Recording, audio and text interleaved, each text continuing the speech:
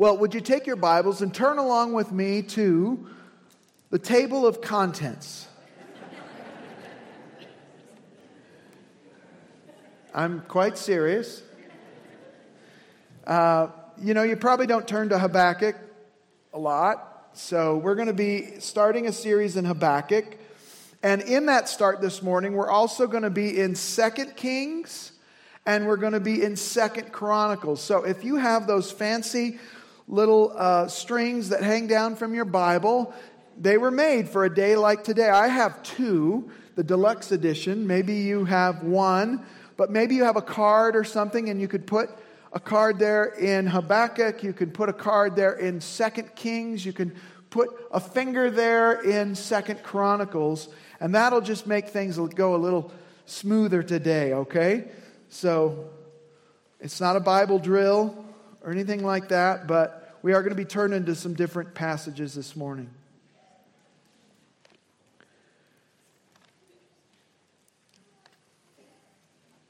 This morning we are beginning this new series on this little book, Habakkuk.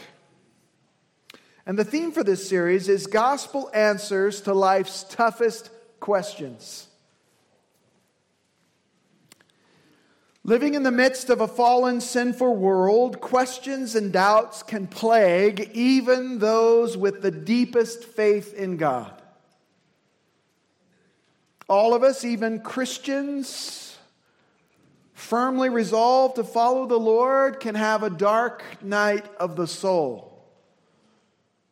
Often comes to us as a result of circumstances, disappointments, diagnosis, losses, grief. The world we live in can be a very, very hard place to live in. Many of you know that I love blues music. One of the reasons I like it is because it reflects a pretty accurate view of the fallen, broken world we live in. That it's not all rainbows and blue skies. Blues music doesn't sugarcoat the often harsh realities of life in this world.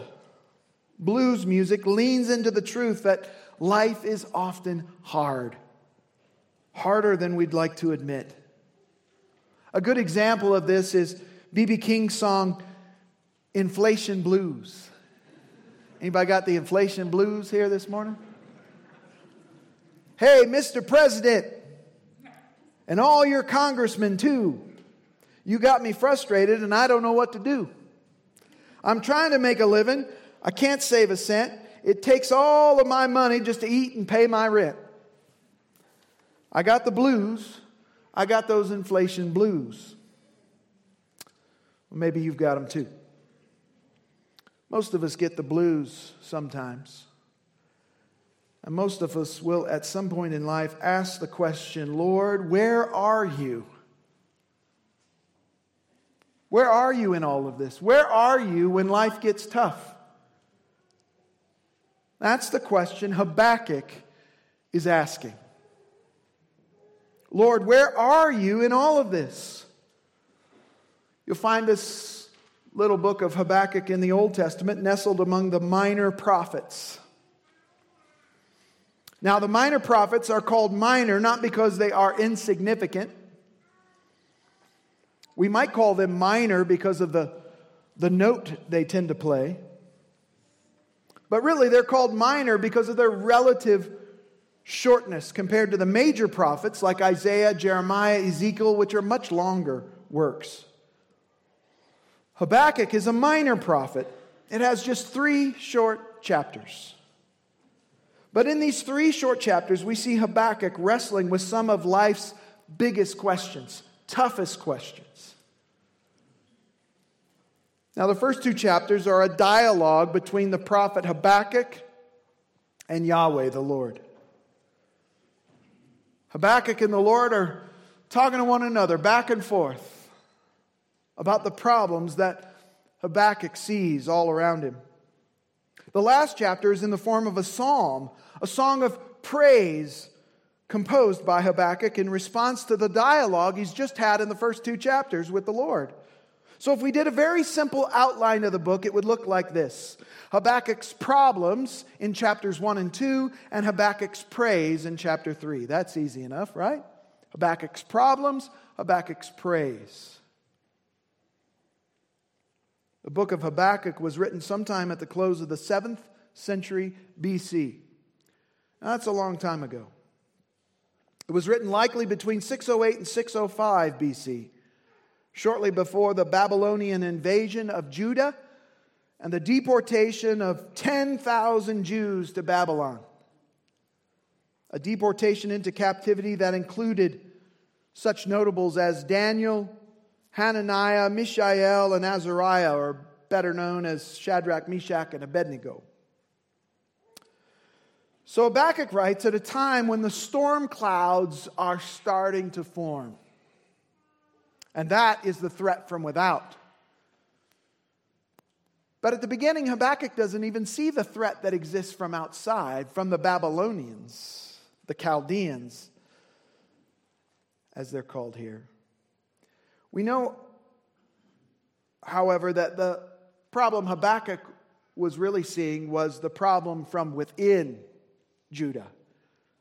The problem from within God's own people. Now, we know almost nothing about the man Habakkuk. We know he was Jewish. We know he was a prophet of God.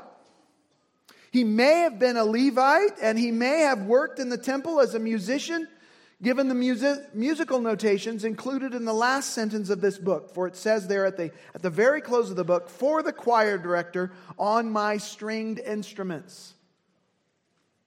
So he played blues guitar, probably, I'm guessing.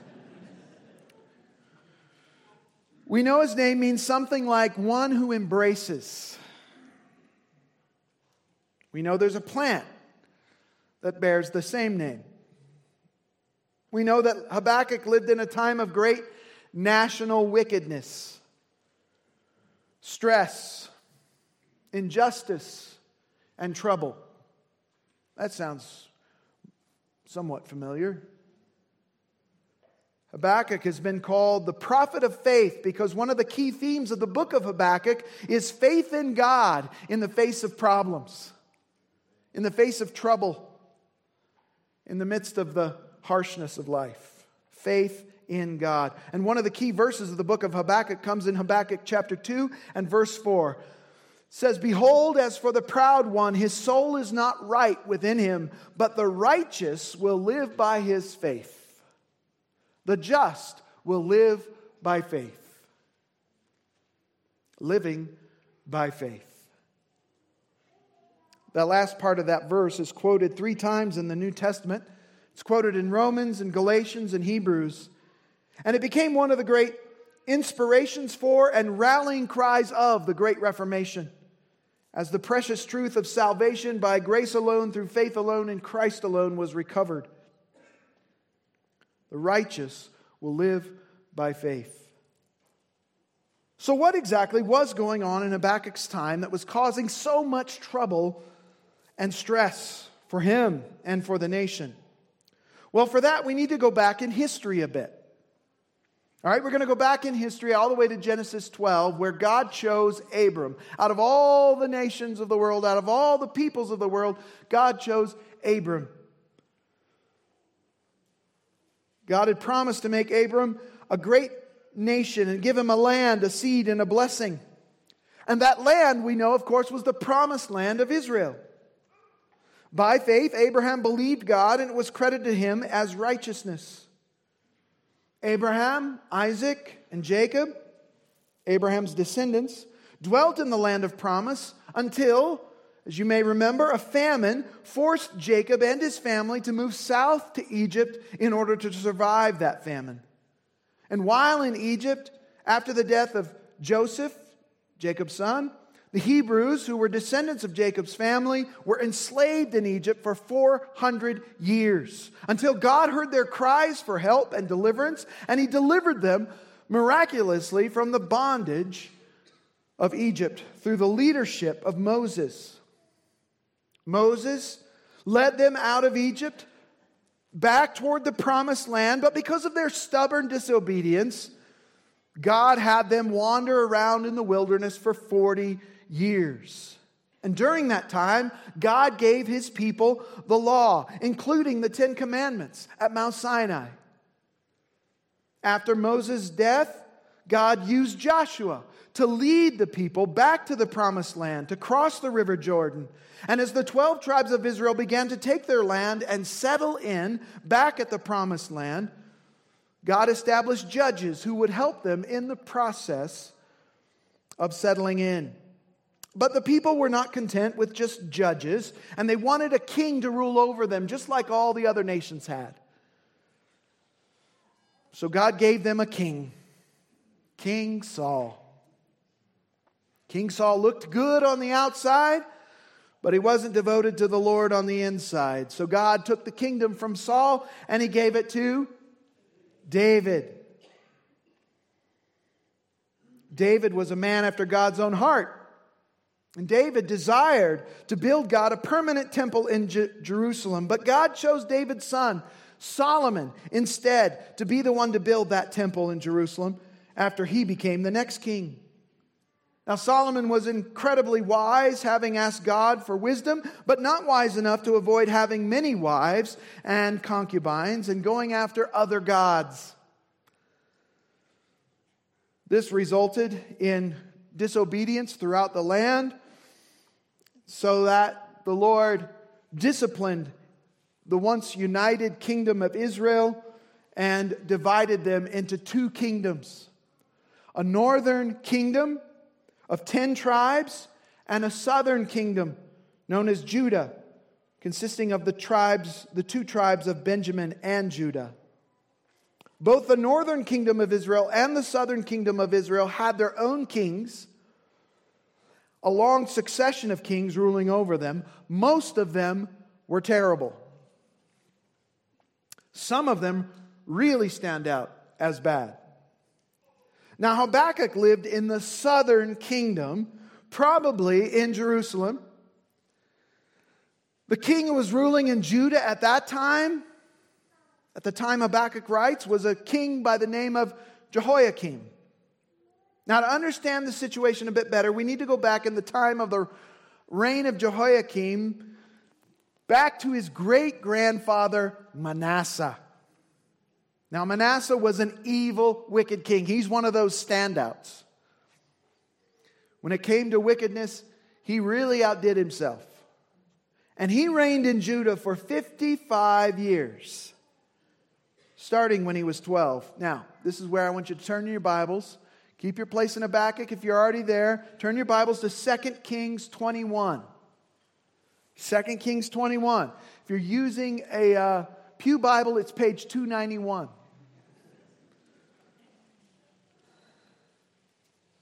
Second Kings 21. We're going to learn about Manasseh. Again, this is the great-grandfather to Jehoiakim, who is ruling at the time that Habakkuk writes. Tracking with me? All right, we need to know a little family history here. 2 Kings 21, verse 1. Manasseh was 12 years old when he became king. And he reigned 55 years in Jerusalem, and his mother's name was, well, you see it there. Verse 2, he did evil in the sight of the Lord, according to the abominations of the nations, whom the Lord dispossessed before the sons of Israel. For he rebuilt the high places which Hezekiah his father had destroyed, and he erected altars for Baal, and made an Asherah, and as Ahab king of Israel had done, and worshipped all the host of heaven and served them. He built altars in the house of the Lord, of which the Lord had said, in Jerusalem I will put my name. For he built altars for all the host of heaven in the 2 courts of the house of the Lord. He made his sons pass through the fire. He sacrificed his own kids and the kids of the nation. He practiced witchcraft, and he used divination and dealt with mediums and spiritists. He did much evil in the sight of the Lord, provoking the Lord to anger. Verse 7. Then he set the carved image of Asherah that he had made in the house of which the Lord said to David and to his son Solomon, in this house and in Jerusalem, which I have chosen from all the tribes of Israel, I will put my name forever. And I will not make the feet of Israel wander any more from the land which I gave their fathers, if only they will observe to do according to all that I have commanded them, and according to all the law that my servant Moses commanded them. But they did not listen. And Manasseh seduced them, the nation, to do evil more than the nations whom the Lord destroyed before the sons of Israel. They outdid their pagan neighbors in wickedness. Well, thankfully, that's not the end of the story for Manasseh. The Lord was gracious to Manasseh. Turn with me to 2 Chronicles 33. Page 340 if you're using a Pew Bible. 2 Chronicles 33. I love to hear those pages turn. 2 Chronicles 33. Here's the rest of the story of Manasseh. 2 Chronicles 33:10, the Lord spoke to Manasseh and his people, but they paid no attention. They stopped their ears to the Lord's word. Verse 11, therefore the Lord brought commanders of the army of the king of Assyria against them. Now the Assyrians were a powerful people that were on the scene before the Babylonians came. Well, they were the powerhouse of the world at the time of Manasseh. And the king of Assyria came against them, and they captured Manasseh with hooks, bound him with bronze chains, and took him to Babylon. When he was in distress, he entreated the Lord his God and humbled himself greatly before the God of his fathers. And when Manasseh prayed to him, God was moved by his entreaty and heard his supplication and brought him again to Jerusalem to his kingdom. Then Manasseh knew that the Lord was God. So Manasseh, no one's ever beyond the reach of the Lord, right? Manasseh outdid the pagans. And yet, he got to the bottom, and there he met the Lord. And the Lord graciously granted him repentance. Manasseh repented. He tears down all the altars throughout Judah, and he reverses all the evil things he had done. Look at 2 Chronicles 33:15, just a couple of verses down. 2 Chronicles 33:15. Manasseh removed the foreign gods and the idol from the house of the Lord, as well as all the altars which he had built on the mountain of the house of the Lord and in Jerusalem, and he threw them outside the city. He set up the altar of the Lord and sacrificed peace offerings and thank offerings on it. He ordered Judah to serve the Lord God of Israel.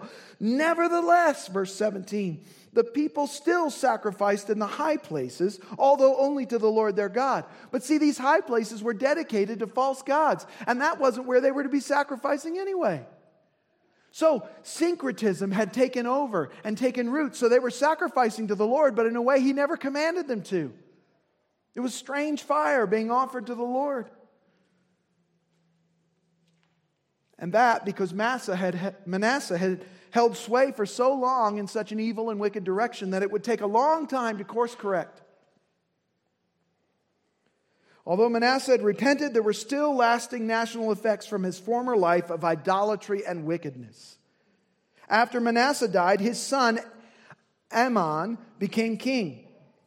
Now, which part of his father Manasseh's life would Amon follow? Would he follow the path of idolatry and wickedness of Manasseh's early life, or would he follow the part of his father's life that was faithful to the Lord? 2 Chronicles 33:21. Look with me there. 2 Chronicles 33:21. Amon was 22 years old when he became king, and he reigned 2 years in Jerusalem. He did evil in the sight of the Lord, as Manasseh his father had done. And Amon sacrificed to all the carved images which his father Manasseh had made, and he served them. Moreover, he did not humble himself before the Lord as his father Manasseh had done, but Amon multiplied guilt. So now he outdoes his father, who outdid the pagans. Finally, his servants conspired against him and put him to death in his own house. But the people of the land killed the conspirators against King Amon, and the people of the land made Josiah, his son, king in his place. All right, so here comes Josiah, a new king over Judah. What would he be like? This is Manasseh's grandson. 2 Chronicles 34. 2 Chronicles 34. Are you with me? Okay, let's see what Josiah does. King Josiah was 8 years old when he became king, and he reigned 31 years in Jerusalem. He did right in the sight of the Lord, and he walked in the ways of his father, who? David. This is a king that's like David.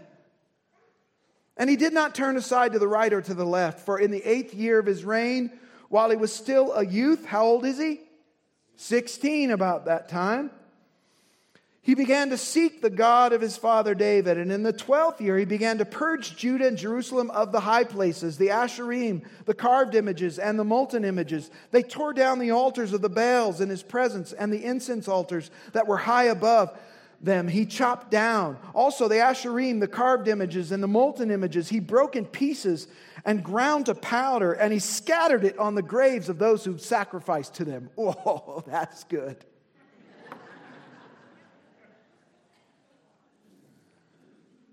Verse 5, then he burned the bones of the priests on their altars and purged Judah and Jerusalem in the cities of Manasseh, Ephraim, Simeon, even as far as Naphtali in their surrounding ruins. He also tore down the altars and beat the Asherim and the carved images into powder. And he chopped down all the incense altars throughout the land of Israel. And then he returned to Jerusalem. The purge was on under Josiah. Under Josiah's reign, the written law of God, which had been lost through neglect. Like, where did we put that Bible? It's got to be around here somewhere. And they found it. And that resulted in a great reform and recovery of righteousness. The temple was purged of idols and restored to the service of Yahweh. But sadly, after ruling for 31 years, Josiah, good King Josiah, was killed in a battle against Egypt. And Josiah's son was made king, and his name was Jehoiakim. And this was the king that was ruling when Habakkuk writes the letter. So what kind of king was Jehoiakim? Is he going to follow his father, Josiah, in the ways of the Lord and be like King David? Or is he going to be like the old days under Manasseh? 2 Chronicles 36:5. You with me? 2 Chronicles 36:5. Jehoiakim was 25 years old when he became king, and he reigned 11 years in Jerusalem, and he did evil in the sight of the Lord his God. You don't have to turn there, but 2 Kings 23:37 says, he did evil in the sight of the Lord according to all that his fathers had done.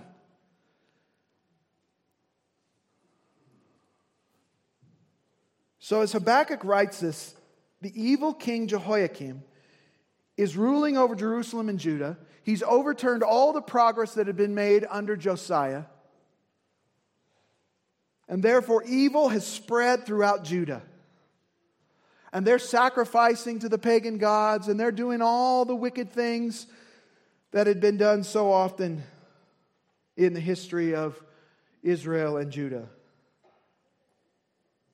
And this sad state of affairs had given Habakkuk a serious case of the blues. This is the background and the situation that we come to when we turn in our Bibles to the little book of Habakkuk. So now back to Habakkuk. Page 664 if you're in the Pew Bible. Habakkuk, chapter 1, verse 1. Let me read it for us. I'm going to read through verse 11. Yes, that was my introduction. That's the background. All right, Habakkuk chapter 1, verse 1. The oracle which Habakkuk the prophet saw. How long, O Lord, will I call for help, and you will not hear? I cry out to you violence, yet you do not save. Why do you make me see iniquity and cause me to look on wickedness? Yes, destruction and violence are before me. Strife exists. Contention arises. Therefore, the law is ignored, and justice is never upheld. For the wicked surround the righteous. Therefore, justice comes out perverted. Now, the Lord's answer in verse 5. Look among the nations. Observe. Be astonished. Wonder. Because I am doing something in your days you would not believe if you were told. For behold, I'm raising up the Chaldeans, the Babylonians, that fierce and impetuous people who march throughout the earth to seize dwelling places which are not theirs. They are dreaded and feared. Their justice and authority originate within themselves. Their horses are swifter than leopards and keener than wolves in the evening. Their horsemen come galloping. Their horsemen come from afar. They fly like an eagle, swooping down to devour. All of them come for violence. Their horde of faces moves forward. They collect captives like sand. They mock at kings, and rulers are a laughing matter to them. They laugh at every fortress and heap up rubble to capture it. Then they will sweep through like the wind and pass on, but they will be held guilty, they whose strength is their God. This is the word of God. Let's pray together and ask for God's help in understanding and obeying His word. Heavenly Father, in the words of that old Anglican prayer, what we know not, teach us. What we are not, make us. What we have not, give us. Lord, we know that You have all things sufficient for what we need for life and godliness through our knowledge of Your Son. Show us this morning wisdom. Wisdom from above. Show us Your Son, Jesus Christ, exalted above all. We ask this in Jesus' name. Amen. All right, this morning as we begin our study of this little book Habakkuk, we're going to see this morning two realities to remember when life gets hard. Two realities to remember when life gets hard. All right, the first reality to remember when you've got the blues. Remember, it can sometimes seem like God doesn't hear, care, or do anything to help. It can seem like that. The small book opens up with a word of introduction in verse 1. The oracle which Habakkuk the prophet saw. An oracle is a pronouncement, an announcement, if you will, a voice lifted up to declare a message from God. Hear the word of the Lord. The word oracle can be translated a little more literally as a burden. A message from the Lord that was weighty and significant, that was heavy, which rested on Habakkuk's shoulders like a heavy weight. A burden unrelieved until he proclaimed it to the people. It was an oracle that came to him by way of a vision that he saw. Some kind of God-given revelation through a vision. If you look at Habakkuk chapter 2 and verse 2, Habakkuk 2:2, we see more about this vision. The Lord answered me and said, record the vision and inscribe it on tablets, that the one who reads it may run. For the vision is yet for the appointed time. It hastens towards the goal, and it will not fail. Though it tarries, wait for it, for it will certainly come. It will not delay. This, of course, speaks to the certainty and assurance we can have in God's word as being true and coming to fruition. This was the true vision that Habakkuk received. Now, what was this oracle, this weighty message from the Lord? And we're back in chapter 1. Well, it begins with a pointed confrontational question from Habakkuk. Habakkuk's kind of had it. He's waited, and he's waited. But he's heard nothing from heaven. Nothing from the Lord. And so Habakkuk says, "How long, O Lord? How long will I call for help and you will not hear?" Ever feel like Habakkuk? Ever feel like the heavens were brass? That your prayers weren't getting through? That you're calling and calling and calling, but no one ever picks up?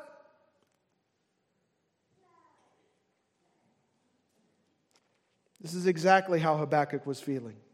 How long is this going to go on, Lord? How long are you going to ignore me? How long are you going to stop your ears to my voice? That's quite a beginning to a book, isn't it? The book opens with a complaint. The book opens with a problem.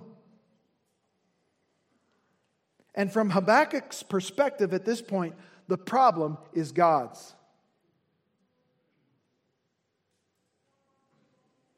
He won't listen. Habakkuk is not alone, by the way, in feeling this way. The psalmist says in Psalm 13:1, "How long, O Lord, will you forget me forever? How long will you hide your face from me? You're avoiding me, aren't you?" Now, all of this may seem kind of aggressive in prayer, perhaps even bordering on blasphemy. But it isn't. God is mindful that we are but dust, that we are weak and weary, that we are limited in our understanding, especially in our understanding of His ways and His purposes. And He's patient with us. And He welcomes our cries and our questions. He is, after all, our Heavenly Father. Our Father who is in heaven. So Habakkuk comes to the Lord with honest questions and with real frustration. And he brings the questions of his heart to the God who has the answers, but for the moment isn't giving them. Why won't you answer me, Lord? So when life gets hard,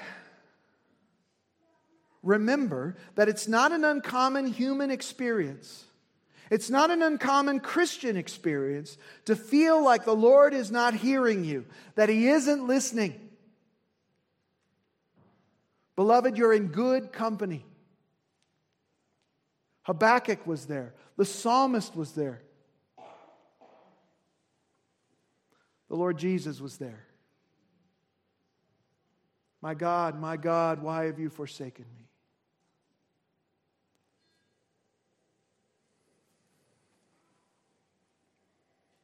Next, we see that it can seem like the Lord doesn't care. Not only that the Lord doesn't listen, but the Lord doesn't care. I cry out to you violence, yet you do not save. The situation in Judah is terrible. Things are going from bad to worse. Those who were in power, beginning with the evil king Jehoiakim, were guilty of terrible abuse and exploitation, using their power for personal gain, using their power to abuse others. Listen to what scholar F.F. Bruce says of the reign of Jehoiakim. Jehoiakim inherited none of his father's qualities. His father was who? Josiah, the good king, right?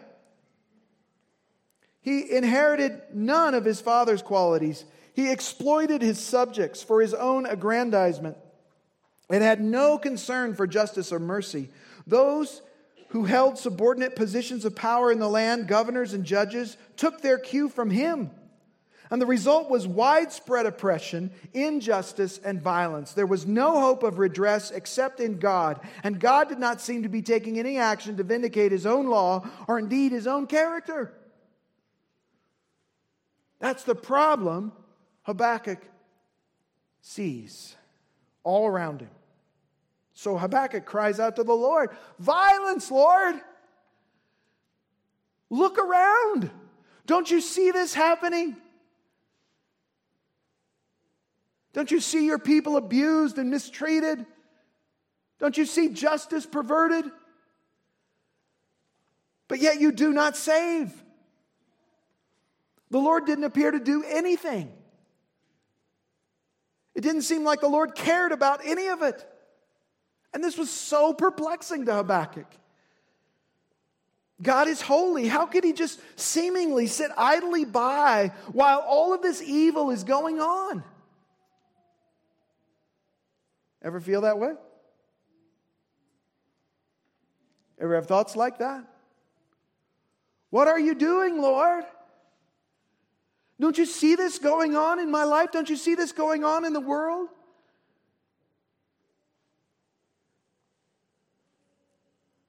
Ever feel like the Lord doesn't care? I mean, if He cared, wouldn't He do something? Wouldn't He act? Wouldn't He stop it? Wouldn't He intervene? Habakkuk continues his lament and questioning in verse 3. Why do you make me see iniquity? I've grown in holiness, God, and I hate to see sin, and yet I see it at every turn.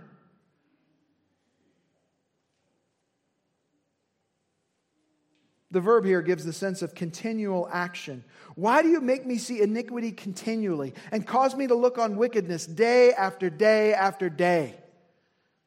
You could snap your fingers and it would all change, but you don't.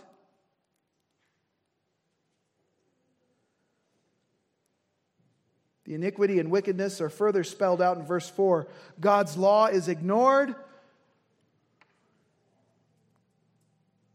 Justice is never upheld. The wicked always seem to have the upper hand and get ahead. And they surround the righteous, and therefore justice comes out perverted. The scales are tipped in favor of the wicked. And here I am crying out to you, and you don't answer.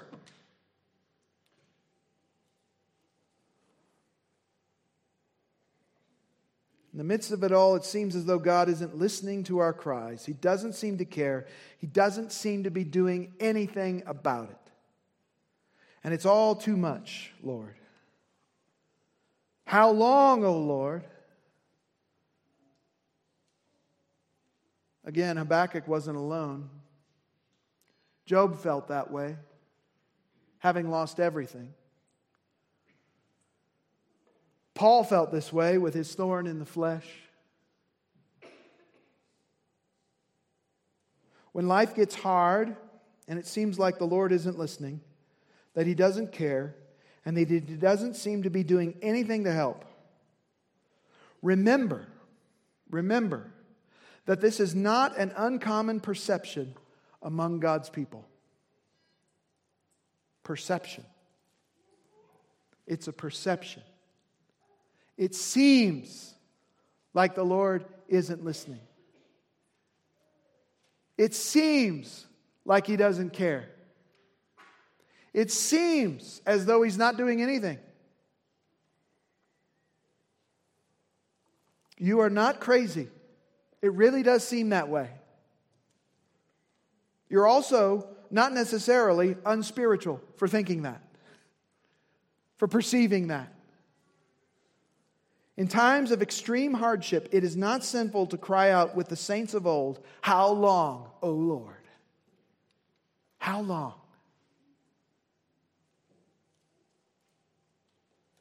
That brings us to the second reality we need to remind ourselves of when life gets hard. And that is the Lord does, in fact, hear, care, and He is always at work, fulfilling His perfect purposes, purposes that are often unknown or mysterious to us. And this comes from verses 5 through 11. In verse 5, the Lord begins to answer Habakkuk's question. But Habakkuk isn't going to like the answer. Look with me at Habakkuk. Now I got to get there. Chapter 1, verse 5.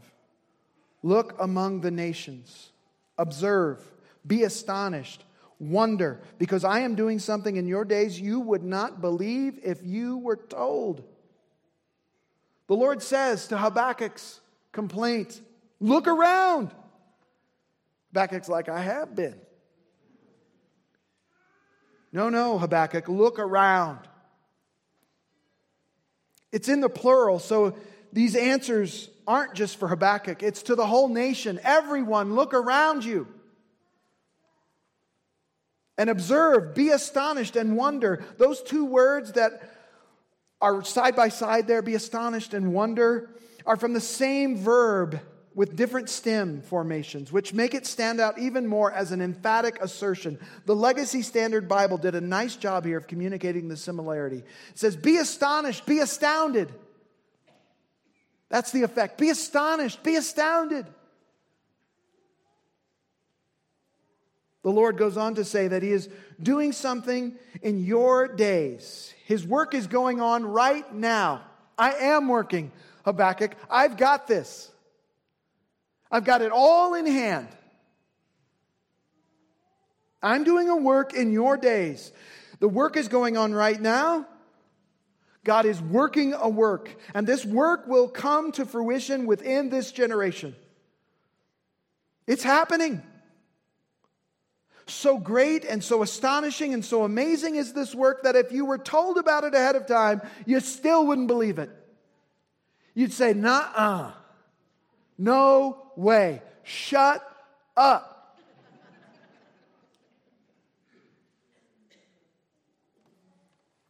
The Lord is saying, look, I'm doing something right now that's going to blow your mind. And it will, as we'll see.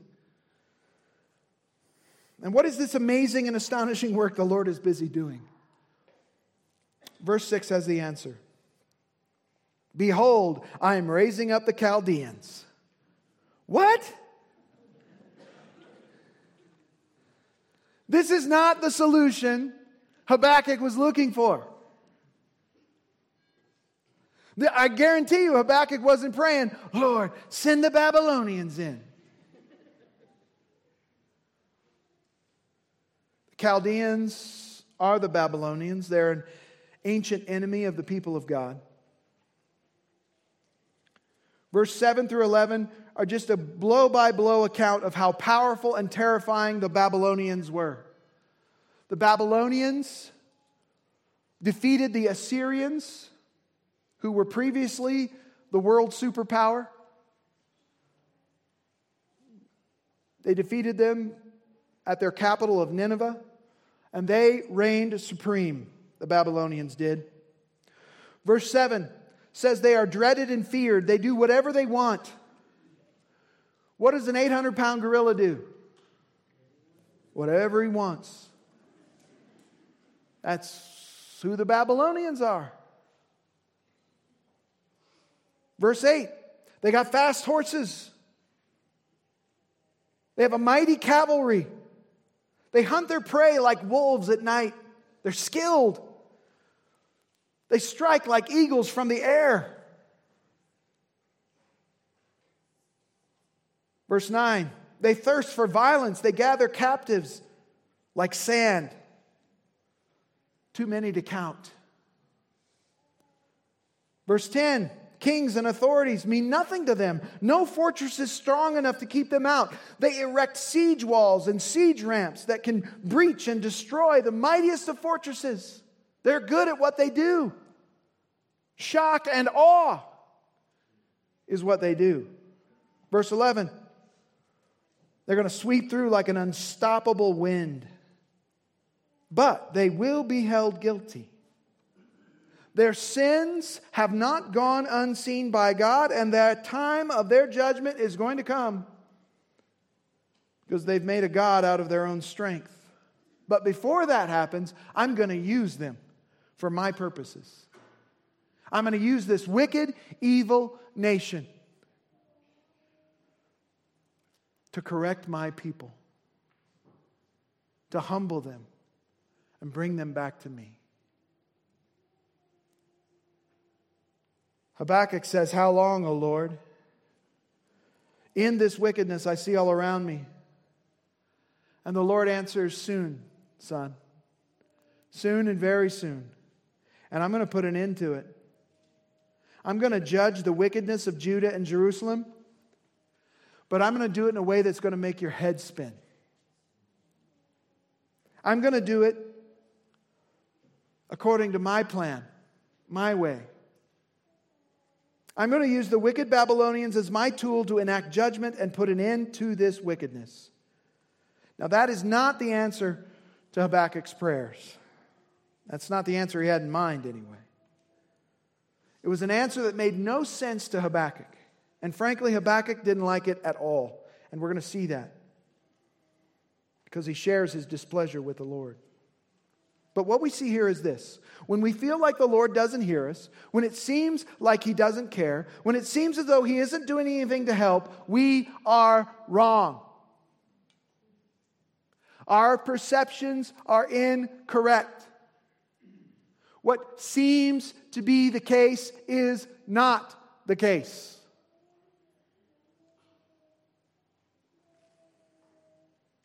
God, in fact, does hear us. He does care, and He is always at work, working out His perfect purposes, which often to us are mysterious and sometimes counterintuitive completely. Psalm 22:24 reminds us that God has not despised nor abhorred the affliction of the afflicted, nor has He hidden His face from him. But when he cried to Him for help, He heard. Hang on to that. Psalm 22:24. The Lord hears, the Lord cares, and the Lord is at work. Of course, when the Lord hears and answers our cries for help, He doesn't always answer in the way we expect. Isaiah 55:8 says, "For my thoughts are not your thoughts, nor your ways my ways, declares the Lord. For as the heavens are higher than the earth, so are my ways higher than your ways, and my thoughts than your thoughts." You see, the Lord can see it all. We're myopic. We can only see a very narrow bit of our lives and of the world around us. But the Lord sees it all. The Lord has a plan, and He is working it. God's answer to our prayers, God's work that He is working behind the scenes, is not often what we would expect it to be. But rest assured, it is always what is best for us. Romans 8:28, we know that God causes all things to work together for good, to those who love God, to those who are called according to His purpose. If you're ever tempted to doubt that God hears, that God cares, that God is at work to help us, especially when God's answer and God's provision seems radically different than what we would have thought. If you're ever tempted to question God's goodness, just look to the cross of Jesus Christ. That is not a solution that anyone would have expected. The disciples refused to listen to Jesus clearly tell them that He was going to Jerusalem to die. But they didn't believe it. It all seemed unthinkable. Peter even rebuked the Lord. Matthew 16:21. From that time Jesus began to show His disciples that He must go to Jerusalem and suffer many things from the elders and the chief priests and the scribes and be killed and be raised up on the third day. Peter took Him aside and he began to rebuke him, saying, "God forbid it, Lord. This shall never happen to you." But He turned and said to Peter, "Get behind me, Satan. You're a stumbling block to me, for you are not setting your mind on God's interests, but man's." We get those two things mixed up all the time. God's interests and our interests. God's ways and our ways. When you're filled with doubt, when life gets hard and you cry out, Lord, where are you? Look to the cross and see Jesus there. Look to Jesus and be reminded that the Lord hears, that the Lord cares, and that the Lord is always at work, fulfilling His perfect purposes, which are often unknown and mysterious to us. Trust in the Lord with all your heart. Do not lean on your own understanding. In all your ways acknowledge Him, and He will make your paths straight. God has promised us that He always hears, always cares, and is always acting for our good, even when life gets hard and doesn't make any sense. And the cross of Jesus proves that beyond any doubt. Jesus has promised to always be with us, to never forsake us, and come what may in this world, to deliver us to our final home safe and sound, to all those who believe on Him. So when life gets hard and you're wondering where the Lord is, remind yourself that His promises are true and live by faith in Him.